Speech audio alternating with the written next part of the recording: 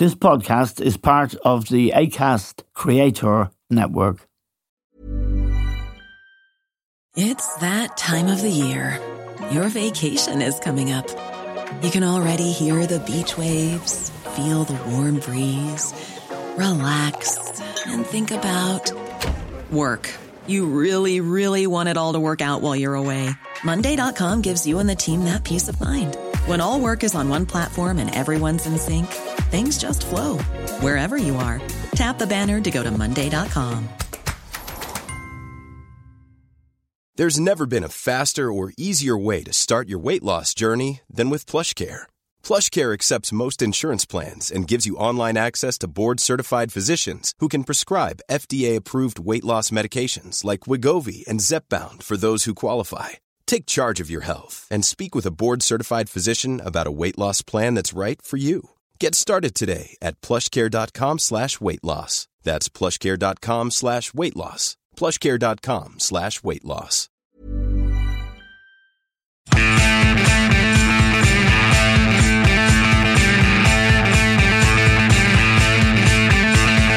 Hello and welcome to The Stand with Eamon Dunphy.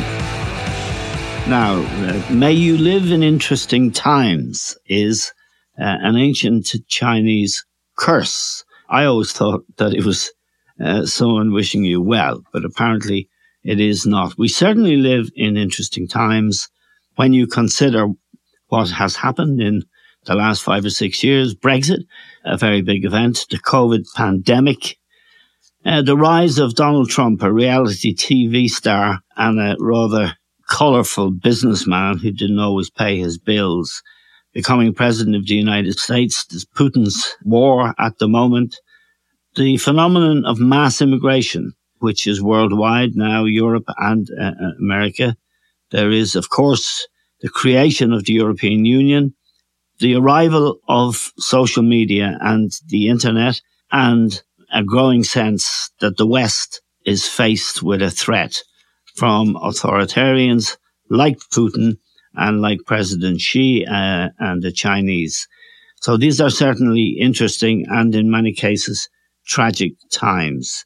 And history has always been, and I think for most of us, is of real fascination. And in Ireland in the last couple of years, we've had cause to reflect on how we got to where we are today, the various anniversaries of the Civil War of 1916, and all of that have been well discussed. But today we're going to talk about history itself. And it's a pleasure to welcome to the programme one of our most eminent academics and scholars. Diarmaid Ferriter is the Professor of Modern Irish History at UCD, and he is a regular contributor to The Stand and writes a weekly column in the Irish Times and makes history understandable.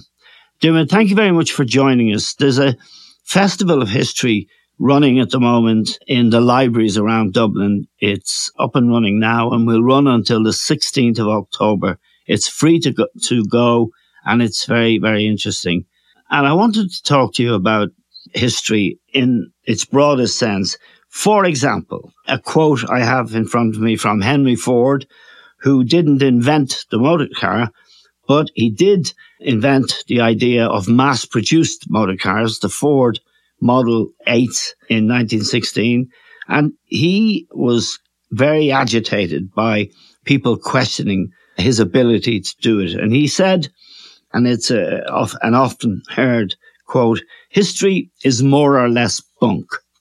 And this was a sort of derisive remark. He subsequently recanted somewhat.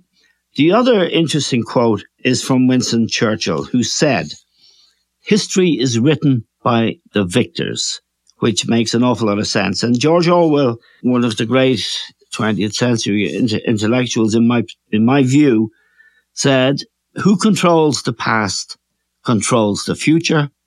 Who controls the present controls the past." Diarmaid, let me ask you first about the purpose of history from your perspective. From my perspective, I would see the purpose in a very positive light, not surprisingly perhaps, as something that's intrinsic to citizenship. And we've had very interesting debates in this country in recent years about the status of history, about the place of history on the curriculum, about the need for younger people to be exposed to history for as long as is possible. I would see it as a great assistance in the maturation of any society as well. Because if you don't have a knowledge of the past, you're kind of burdened with this lack of perspective or empathy or wisdom. But it's also about equipping us with the tools to challenge myth making, to challenge inaccuracies. Now, we have deliberate amnesia about a variety of different things. I mean, that phrase, for example, was used by, you might remember F.X. Martin, who was a very dynamic historian of much earlier times, but he was very interested in the late 1960s in what he referred to as the deliberate amnesia that we had about certain matters in our history. And in that sense, history, of course, is about forgetting as well as remembering. But it does allow us, if we have a proper knowledge of history, to try and debunk myth, but also challenge the propagandists and really invented versions of the past. And if you're interested in the formation of identity or the significance of nuance or context, you need that historical knowledge. And you can bring it to all of your experiences, all walks of life. If we don't reflect on history, I'd make the argument, we're actually rejecting an essential cultural endeavor, because we're not thinking about evidence. We're not thinking about proof. We're not thinking about the methods of researching the past. And therefore, we're not empowering ourselves, So there's an onus on us to try and see and understand past events as contemporaries saw them. And it's not necessarily a question, Eamon, of learning the lessons of the past, which is the other quote that is very common. It's really a question of understanding who we are, because the recent events that you've referred to, for example, would suggest that humanity doesn't necessarily get any wiser. So we're not necessarily studying history to get great solace or optimism or hope. But at the same time, we are living through a period where we get all of these fragments and bits and pieces of information. We're a very information busy society and world now, but we're not necessarily knowledge oriented. Yes. And that for me, again, is where history can be crucially important, because it encourages us to go beyond the fragments. And we're actually living at the moment through one of the most vicious history wars. Yes. If you consider in particular what's going on in Ukraine, the aggression towards Ukraine, the historical mission that Putin has set himself in relation to the resurrection of the imperial project. It's really a 19th century project. Yes. And of course, that's also about surrounding yourself with a very small and narrow group of ideologues who will claim a monopoly on historical truth, or what they call historical truth. And that justifies them in their mission to, reunite the Russian lands as they'd see it, but also to liquidate your internal enemies who are standing in the way of that. So history and the abuse of history can be enormously dangerous and destructive. And the other side to that with Ukraine at the moment is that President Zelensky can tap into that idea that Ukraine does have a legitimate national history and a nationalism, and it can draw on the past as well. It's in a very difficult position physically as well, because it's a borderland and it's always been at the crossroads. And he can try and embolden then a sense of Ukrainian nationalism that involves drawing on historic oppression, as well as what's going on, the terror that's going on at the moment. The rise of Donald Trump, Dermot, is one of, I take it you agree, one of the most surreal experiences of my lifetime, I will say. He was a reality TV star. He is was always a dodgy businessman. He is flamboyant. He was really a kind of liberal who was in favor of abortion, and, he was a kind of New York Democrat. And he emerges now as a real threat to his own country, the United States, for falsifying history, claiming the last election was stolen. He has a mass movement behind him. 69% of Republican voters believe that Joe Biden is not the legitimate president of the United States of America, and therefore the leader of the free world, one has to say. What do you make of that as a historian?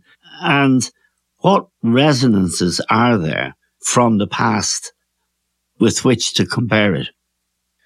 It's a dangerous fascism That's what it is. And I'd agree with the current President, Joe Biden, in relation to that. I mean, I know there's strategizing going on at the moment in relation to the midterm elections and so on. But when you consider the rise of fascism at an earlier stage and what was involved, again, in distorting history and falsifying history. And it's not just about, the more recent history. You refer there to the denial of the election result and the legitimacy of the electoral process. That's one aspect of it. But there's a wider aspect of it, which is built around that very crude and brutal slogan, "Make America Great Again." Yes. That assumes, of course, that you are resurrecting a great historic America.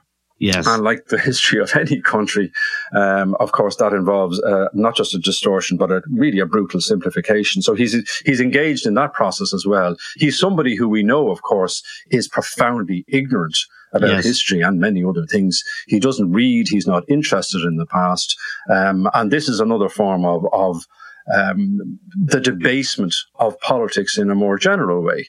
It's not just, obviously the Trump problem is again bound up with this fear about decline. And that was common at earlier stages as well, both in the 19th century and the 20th century. And even decline in what sense? In the case of America and the Republican Party, which are we is still now a superpower? If we have lost our traditional lenses through which, we can reflect our greatness, then we're in trouble, and America is not great. And obviously even the end of the Cold War was a particular challenge. Where does America situate itself in the world? And when it comes to trade and when it comes to international defense and security, all these questions that have been there for a long time. And when I was a child, America was celebrating 200 years of its independence in 1976, and the country was in a bad way at that stage.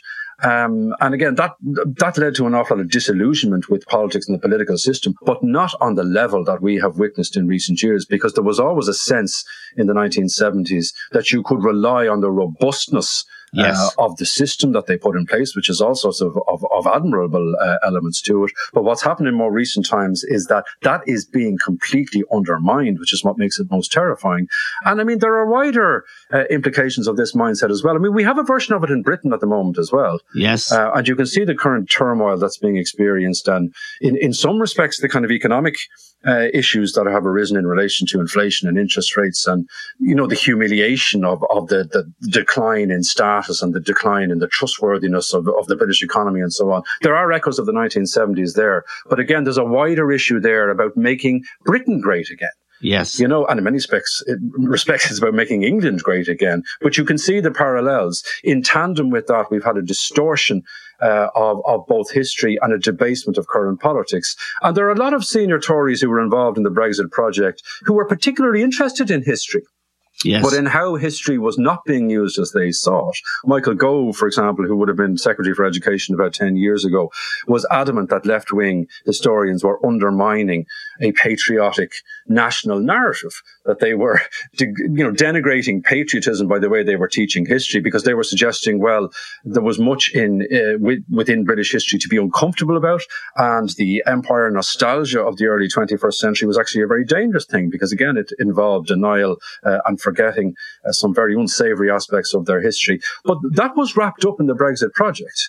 And that sense of us, I remember talking to Richard Evans about this, who was one of the historians targeted.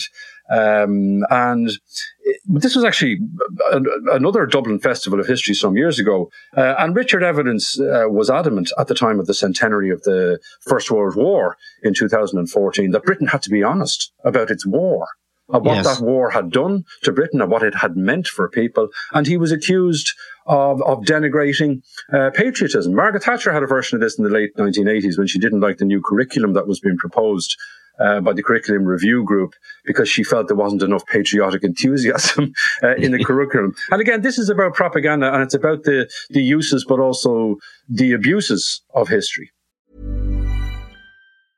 Many of us have those stubborn pounds that seem impossible to lose, no matter how good we eat or how hard we work out. My solution is PlushCare. PlushCare is a leading telehealth provider with doctors who are there for you day and night to partner with you in your weight loss journey. They can prescribe FDA-approved weight loss medications like Wegovy and Zepbound for those who qualify. Plus, they accept most insurance plans. To get started, visit plushcare.com/weightloss. That's plushcare.com/weightloss. Quality sleep is essential. That's why the Sleep Number Smart Bed is designed for your ever-evolving sleep needs. Need a bed that's firmer or softer on either side? Helps you sleep at a comfortable temperature? Sleep Number Smart Beds let you individualize your comfort, so you sleep better together. J.D. Power ranks Sleep Number #1 in customer satisfaction with mattresses purchased in-store. And now, save 50% on the Sleep Number Limited Edition Smart Bed for a limited time. For J.D. Power 2023 award information, visit jdpower.com/awards. Only at a Sleep Number store or sleepnumber.com. Here's a cool fact. A crocodile can't stick out its tongue. Another cool fact, you can get short-term health insurance for a month or just under a year in some states. United Healthcare short-term insurance plans are designed for people who are between jobs, coming off their parents' plan, or turning a side hustle into a full-time gig. Underwritten by Golden Rule Insurance Company, they offer flexible, budget-friendly coverage with access to a nationwide network of doctors and hospitals. Get more cool facts about United Healthcare short-term plans at uh1.com. Millions of people have lost weight with personalized plans from Noom. Like Evan, who can't stand salads and still lost 50 pounds. Salads generally for most people are the easy button, right? For me, that wasn't an option. I never really was a salad guy. That's just not who I am. But Noom worked for me. Get your personalized plan today at Noom.com. Real Noom user compensated to provide their story. In 4 weeks, the typical Noom user can expect to lose 1 to 2 pounds per week. Individual results may vary. Let me ask you about a quote of Winston Churchill's, which I find fascinating and persuasive, but maybe you can unpersuade me. History, Churchill said, is written by the victors. And when you look at history, it is reasonable to agree with that sentiment. What do you make of that? Well, just look at Churchill himself. Picture Churchill writing in his study, making a lot of money out of his tremendously successful books, writing multi-volumes of the history of his own times. Of course, history is being written by the victors, literally, in the case of Winston Churchill. And it's also, of course, about securing his own reputation for posterity. It was very interesting in recent times. You know, you're aware of all of these controversies over statues and memorials. Yes, indeed. To the great icons of the past. Which continues, absolutely. Yeah. And it's a very interesting thing, even in relation to Churchill, where there were questions being asked. This was always, the man who won the war, who saved us from Hitler, from the Nazification of the globe. And people were then beginning to look at the wider context around Churchill, about the difficult aspects of his own history and his own involvement in conflict, and what was omitted from the historical narrative. Yes, and trying to resurrect indeed some of the dreadful things that he had said about the imperial project and about India, and so on. And we could think about that in our own context, in the Irish context. But again, that sense of being extraordinarily selective in how you present history, even when you're writing it in multiple volumes. And of course, that's about controlling the narrative. And when we talk about victors, the losers often don't have the tools at their disposal to write the history. When we're, as historians, looking at sources, they tend to be sources that are generated by an elite. We don't necessarily have the voices from below. I mean, that has changed in the sense that, there has been a reframing of our historical inquiries. Like, we are much more interested in how history and how conflict and how social change impacts on citizens in a more general way, ordinary people, as we'd call them. But we don't always have the same kind of sources, because that strata of society doesn't generate the same kind of sources, because it doesn't have access to power to the same degree. So, we always have to be conscious of how selective and elite our sources are. We don't get a full picture, and we shouldn't pretend we have a full picture. And I think Churchill is the embodiment of that. Let me ask you about a quote from Karl Marx. It's been attributed to many people, actually, Hegel, Marx, and Napoleon, in fact. The quote is, "History repeats itself, the first time as tragedy, the second as farce." I'm sure it repeats itself the second time as tragedy as well.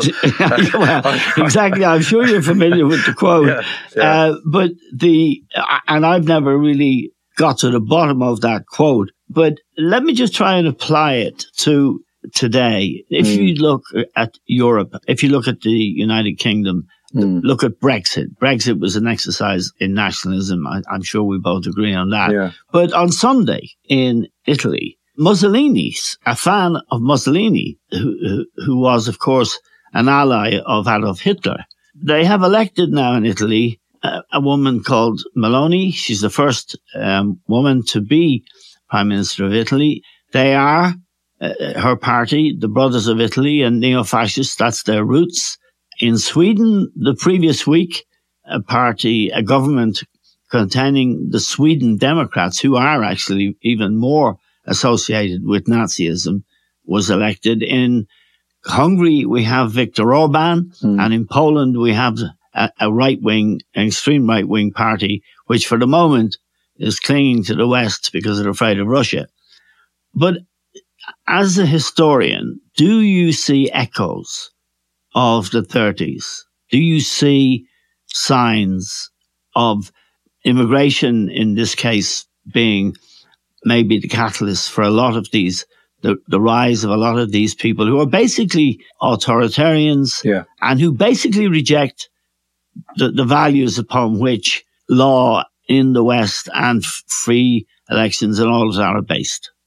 I certainly do see echoes of the 1930s, and they are very scary. I'm also conscious that we are living through a period where the last living links with the Second World War are on the way out. You know, there are very few people alive today who are that living link with the Second World War. And I'm mentioning that, I suppose, because of the ease with which things can be forgotten, especially when you don't have powerful testimony, personal testimony and direct witnesses. That's part of it. But certainly, yes, there are echoes. And it's also about faith and fatherland. If you look at the success of that party in the recent Italian election, what they're emphasizing is faith and fatherland and, you know, family values. And inherent in that is a hostility towards gay rights, towards freedom of the media, and also a great hostility towards the European integration project. And that's perhaps one of the big differences, of course, between the 1930s and now, that we do have a European Union, a very large European Union, and they've made it clear that they are going to try and resist the attempts to rewrite the relationship with the European Union or rewrite membership of the European Union. You know, Italy isn't talking about leaving the European Union, but it is talking about breaking the rules, particularly when it comes to debt. And this is not a crucial point, Eamon, because an awful lot of this comes back to money. You know, Italy is the second most indebted member of the European Union. It's carrying a huge public debt. And we can see historically how crises around debt and inflation and cost of living have fueled populism, have fueled these far-right movements. And then they fuse with these bigger ideas, again, of restoring greatness or breaking free of the shackles that are holding us back. In this case, they'll identify perhaps the European Union, but they'll also identify migrants because they're undermining the national fabric. Yes. And we can see that in Orban's Hungary as well. And again, this is also about the transition. You know, when you consider what happened, I mean, I remember the excitement in 1989 when I came in first to study history with the fall of the Berlin Wall and that sense of an exciting new phase. But it was a huge challenge as well to manage it, and the speed and rapidity with which things happened.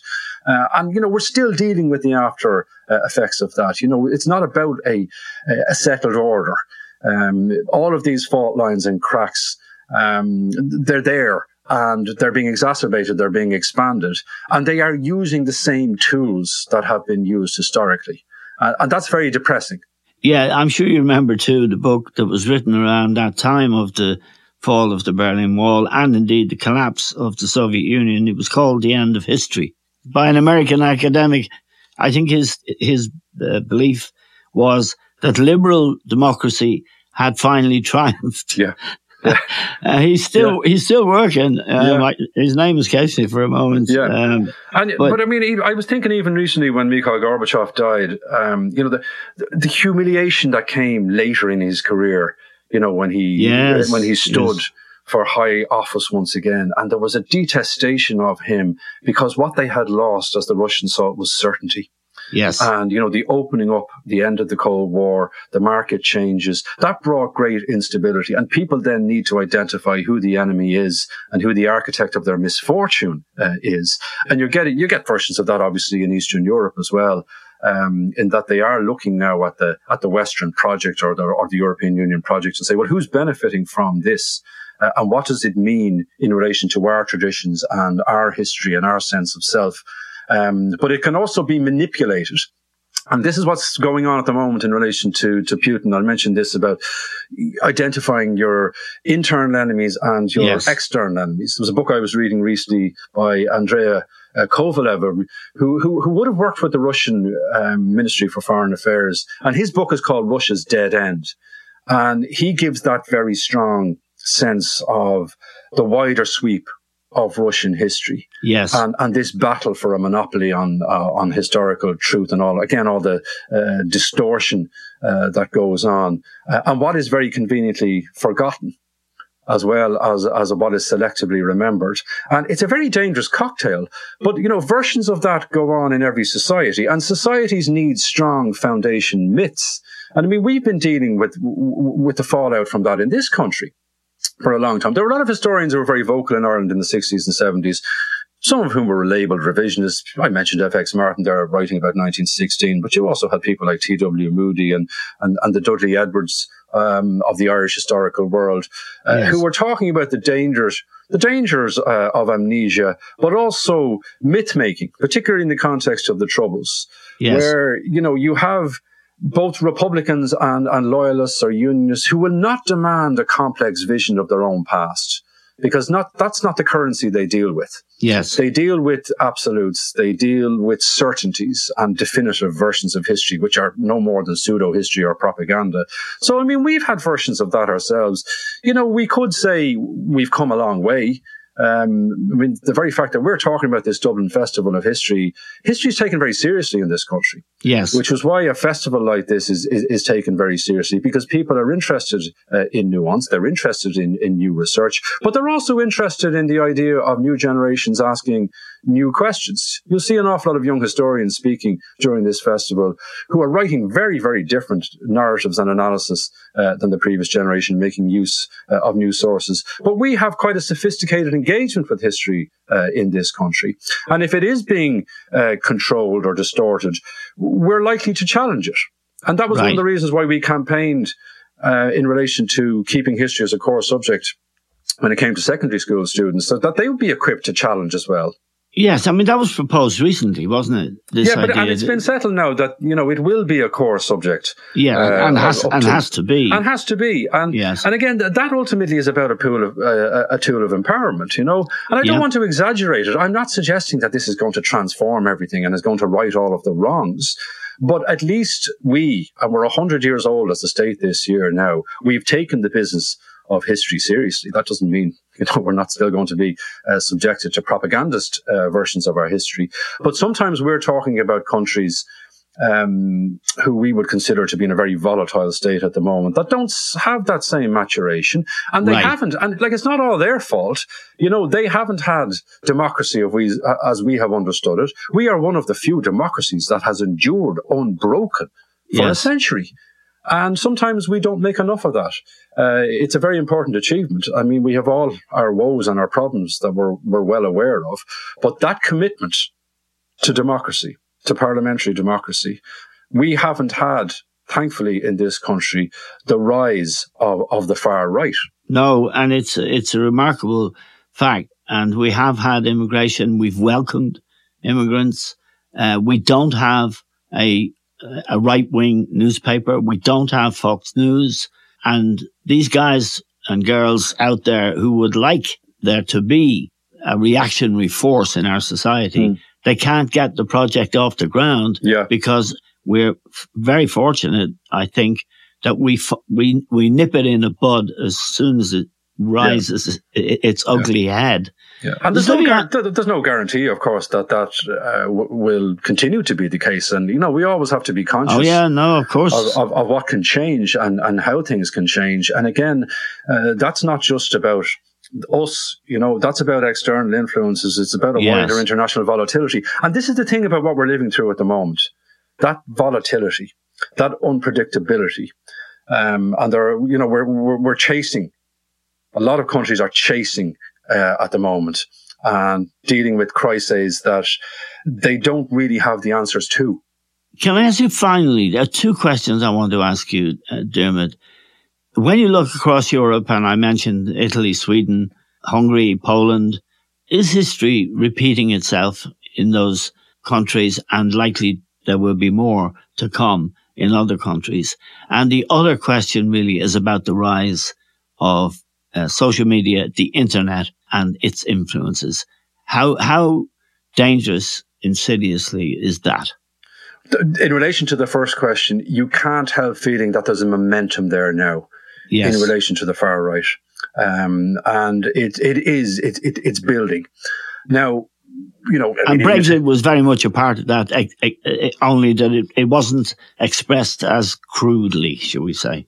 That's a very good way of putting it. It wasn't expressed as crudely, but you can't help feeling that even what we've witnessed in recent times in relation to leadership or so-called leadership in Britain, that's a manifestation of it. Yes. You have someone leading a country that prides itself on its history and its, democratic robustness, not taking that business seriously at all, Yeah. So there is a momentum around that. What's going to be a great challenge now, say in Italy, for example, is to translate this recent success into a meaningful political project, and that's true of other countries as well. Do they actually have a realistic program? Can they implement it? And what is that going to mean in relation to alliances? What's it going to mean in relation not just to the European Union, but that wider sense of making common cause? Look at who's congratulating the new Italian leader. Where's the big support coming from? And this is an Italian leader who's expressed approval and support for Putin as well. Yeah. So there certainly is that fear. And in relation to the second question, social media, see, this is also, of course, related to the political dynamics and how elections are fought now and how campaigns are run. To me, it's a great enemy of history because it distorts and it simplifies. Like we've had our own controversies at home where, people would tweet about certain very sensitive historical matters or controversies or indeed atrocities. And the idea that you can do history through tweet is obnoxious. It's the enemy of nuance. It's the enemy of any kind of elaboration or meaningful engagement. It's about sound bites. And it feeds into that wider crisis of information and the fragments that I was talking about. So again, that is a very dangerous way to communicate both your, political message and your political campaigns, but also in how you deal with your history. And of course, it was Donald Trump's main weapon when he was in the process of acquiring converts. A final question about Trump. If he were to come back in 2024 as President of the United States, now there are many obstacles in his way, but this guy tends to slither around them. Yeah. Would we as Europeans, and indeed others in what we consider to be the free world, and I know that's a phrase that could be taken apart, we would be in a very serious situation, wouldn't we, if the West was depending for defense of its values on the Donald? Oh, absolutely. And we also have to consider the threat of nuclear war. Yes. Not just because of that, but also because of now. And, Trump is the kind of idiot who, of course, would be very disingenuous, but also very volatile in relation to that serious matter. I don't think that there's a political future for Donald Trump in the way that you're talking about. What I think we need to look at more closely now is who within the Republican family in America is going to attempt to try and fill his shoes or chart. Well, I've had a look. Course. There's a guy in Florida, DeSantis, and there's a fella in Texas called Abbott, and they're not pretty. No, they're not at all. But I mean, Donald Trump is too old, and obviously he's a myriad of legal difficulties at the moment, which may or may not. I mean, he may, of course, try the same tactic again in relation to the witch hunts and so on. But I think he's running out of road ultimately, and he's also too old. But the question is, can that legacy of Trump be built into a very dangerous and more coherent political movement, because his tools could be employed in the hands of a younger generation who might try and make something more robust and longer lasting out of it. And that again could bring the world into an even more perilous state. Okay, Dermot, it's been a great pleasure talking to you this morning. We're very grateful to you. Dermot Ferreter is Professor of Modern Irish History at UCD, and he writes a column every Friday in the Irish Times, which is unfailingly interesting. We're grateful to Dermot. And let me remind you that there is the Dublin Festival of History running right now until the 16th of October in libraries around the city. It's free to join and go in, and I'd urge you to do it. It's fascinating. We're grateful to Dermot, to all of you for listening. That's all we have time for now. We'll talk to you soon.